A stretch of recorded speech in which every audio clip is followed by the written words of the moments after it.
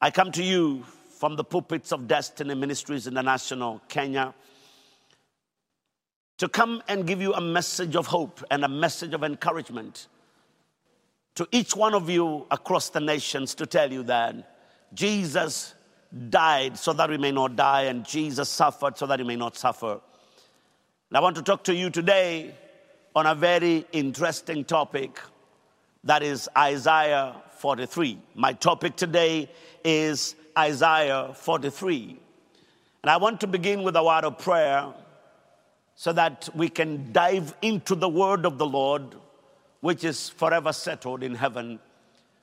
The Bible says of itself that heaven and earth shall pass away, but this word shall remain forever. Let's bow for a word of prayer. Jehovah God, I want to thank you that Jesus had to suffer and he had to die so that we can have the life that we have today. And I pray today as I speak to the world and to the nations and to the family of Destiny during this great time and this wonderful times, I pray that instead of fear, somebody's faith will rise.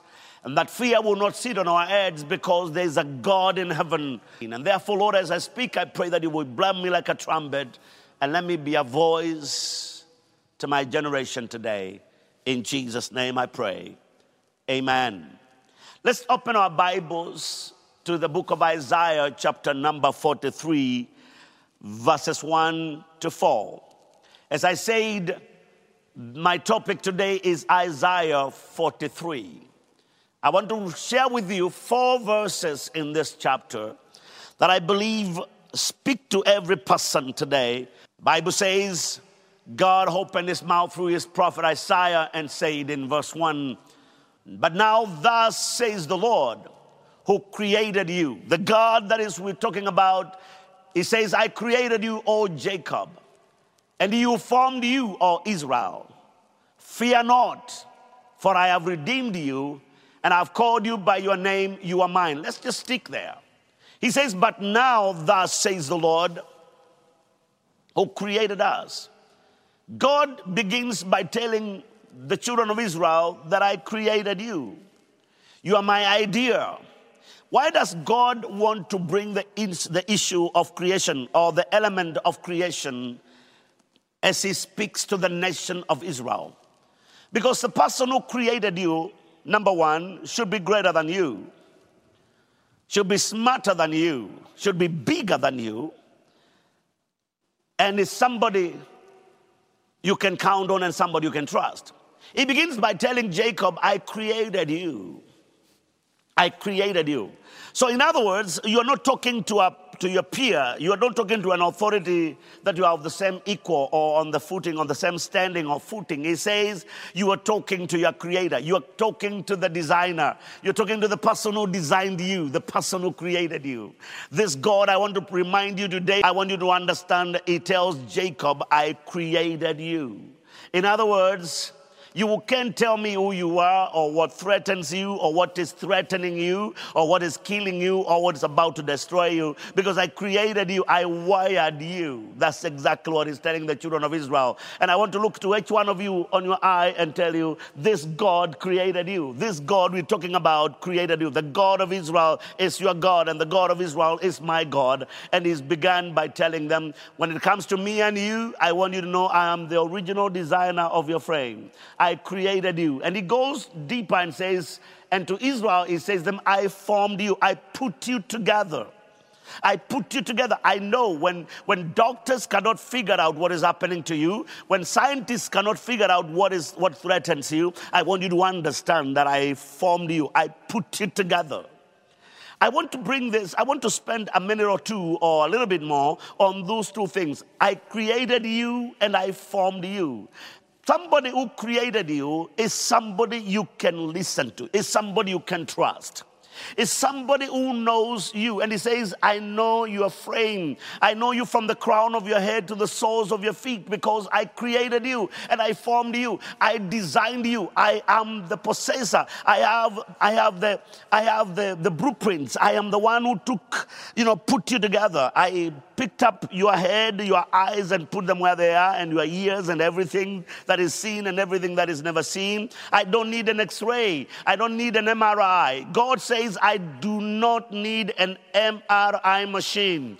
I don't have to I don't have to go to get a CT scan to know your composition. I don't have to plug you into a machine or a compressor. I don't need to put you in a machine so that the machine can read what is happening to you, and then it tells me, and out of the information that I get from the machine, I start thinking or wondering or knowing what to do to you. No.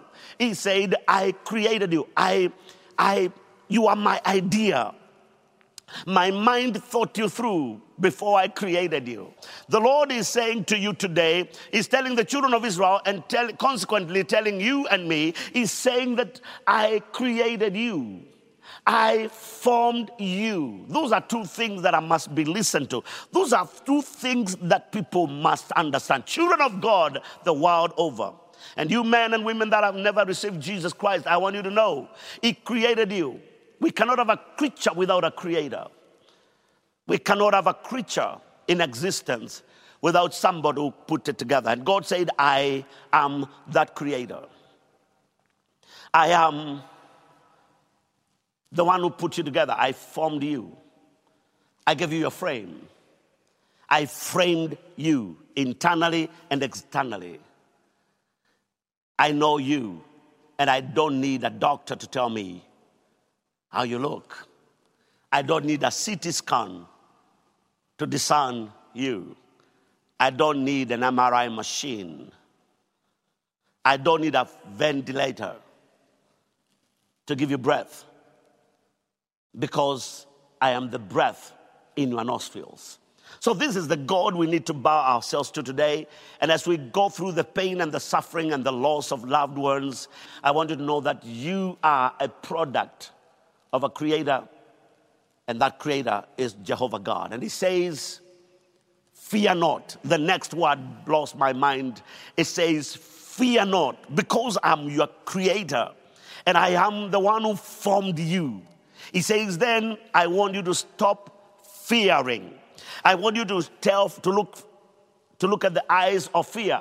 You look at fear on its face and tell fear, I do not fear you, because God says, I created you. The one who created me and the one who put me up together and formed me and you together, He says, fear not. And when God says I should not fear, I am not going to listen to the media to tell me to fear.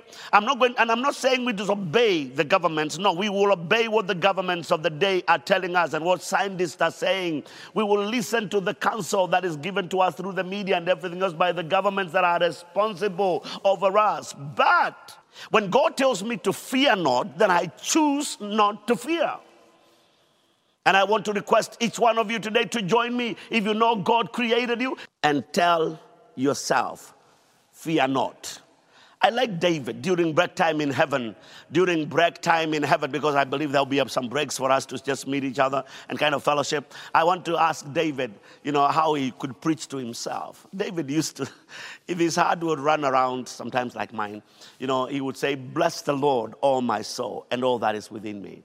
And I want each one of you today, I'm inviting each one of you today, the world over, to look at yourself and say, I'm a creature created by God.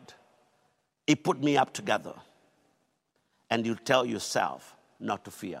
Look at yourself and tell yourself, fear not. Put your name into it and say, fear not. I am Titus. I need to look at Titus and tell Titus to fear not in the midst of this threat. Fear not. Because God said, fear not, I have redeemed you. God has a redemption plan. God has a redemption. He says, I have redeemed you. In other words, I have created a path for you to survive this. I have a way of getting you out of this. You may be in it, but it will not come to you. You're not going to be part of it. Bishop, are you saying Christians have not died? Born again people have not died in the world over? Yes. Then are they sinners? No. But the Lord is telling you and me not to fear. He says, fear not. For I have redeemed you. Redemption. There is redemption from God. The same God who created you and created me says, I have an escape route for you. I have preserved you. I've designed a plan to get you out of this and through this unscathed. He says, fear not, for I have redeemed you and I've called you by your name. And I want to remind you that the Lord knows you and the Lord knows me. And he says, you are mine. I want you to hear me and hear me well. When God says, fear not, my brother, when the Lord says, fear not, for I created you and I formed you, I want you to stand firm. When God says, fear not, for I have redeemed you, my brother, my sister, grab that and run with it and let it bring you comfort. Let's go to verse 2 because I don't want to take long today. Let's go to verse 2. When you pass, then God goes deeper and takes the statement deeper. Oh my goodness, this blesses my heart. He says, when you pass through the waters. I want you to look at the word W-H-E-N. When. When denotes a bracket of time. It's a season of time. It's a season of time. When. God doesn't say if. I want to look at verse 2. It doesn't begin by if you pass through the waters, because that can come to pass or not. God doesn't say if you pass through the waters. He says when, which means there is somebody who is going through the waters, or somebody in this world who is about to go through the waters, or somebody who is already going through the waters. He says, when you pass through the waters, Jehovah God says, I will be with you. What a comfort. No wonder my topic today is Isaiah 43. What a comfort to know that if I find myself going through something like the one we are going through today, I don't understand everything that is going on, and I know that I will never probably understand, and I'm not alone. You are with me too. But God says, when you pass through the waters, I will be with you. And through the rivers, they shall not overflow you. When you walk through the fire, I like that. When you walk through the fire, you shall not be burned, nor shall the flames scorch you. Let's take some few minutes and kind of, sink our plow deep into this. God says, as we go through life, as we continue with our businesses and jobs and take our children to school, build financial empires, rule nations, and do whatever we do, build ministries and churches, he says there is a when moment. There is a when. There is a when moment, and nobody prepares themselves for their when, because you don't know when.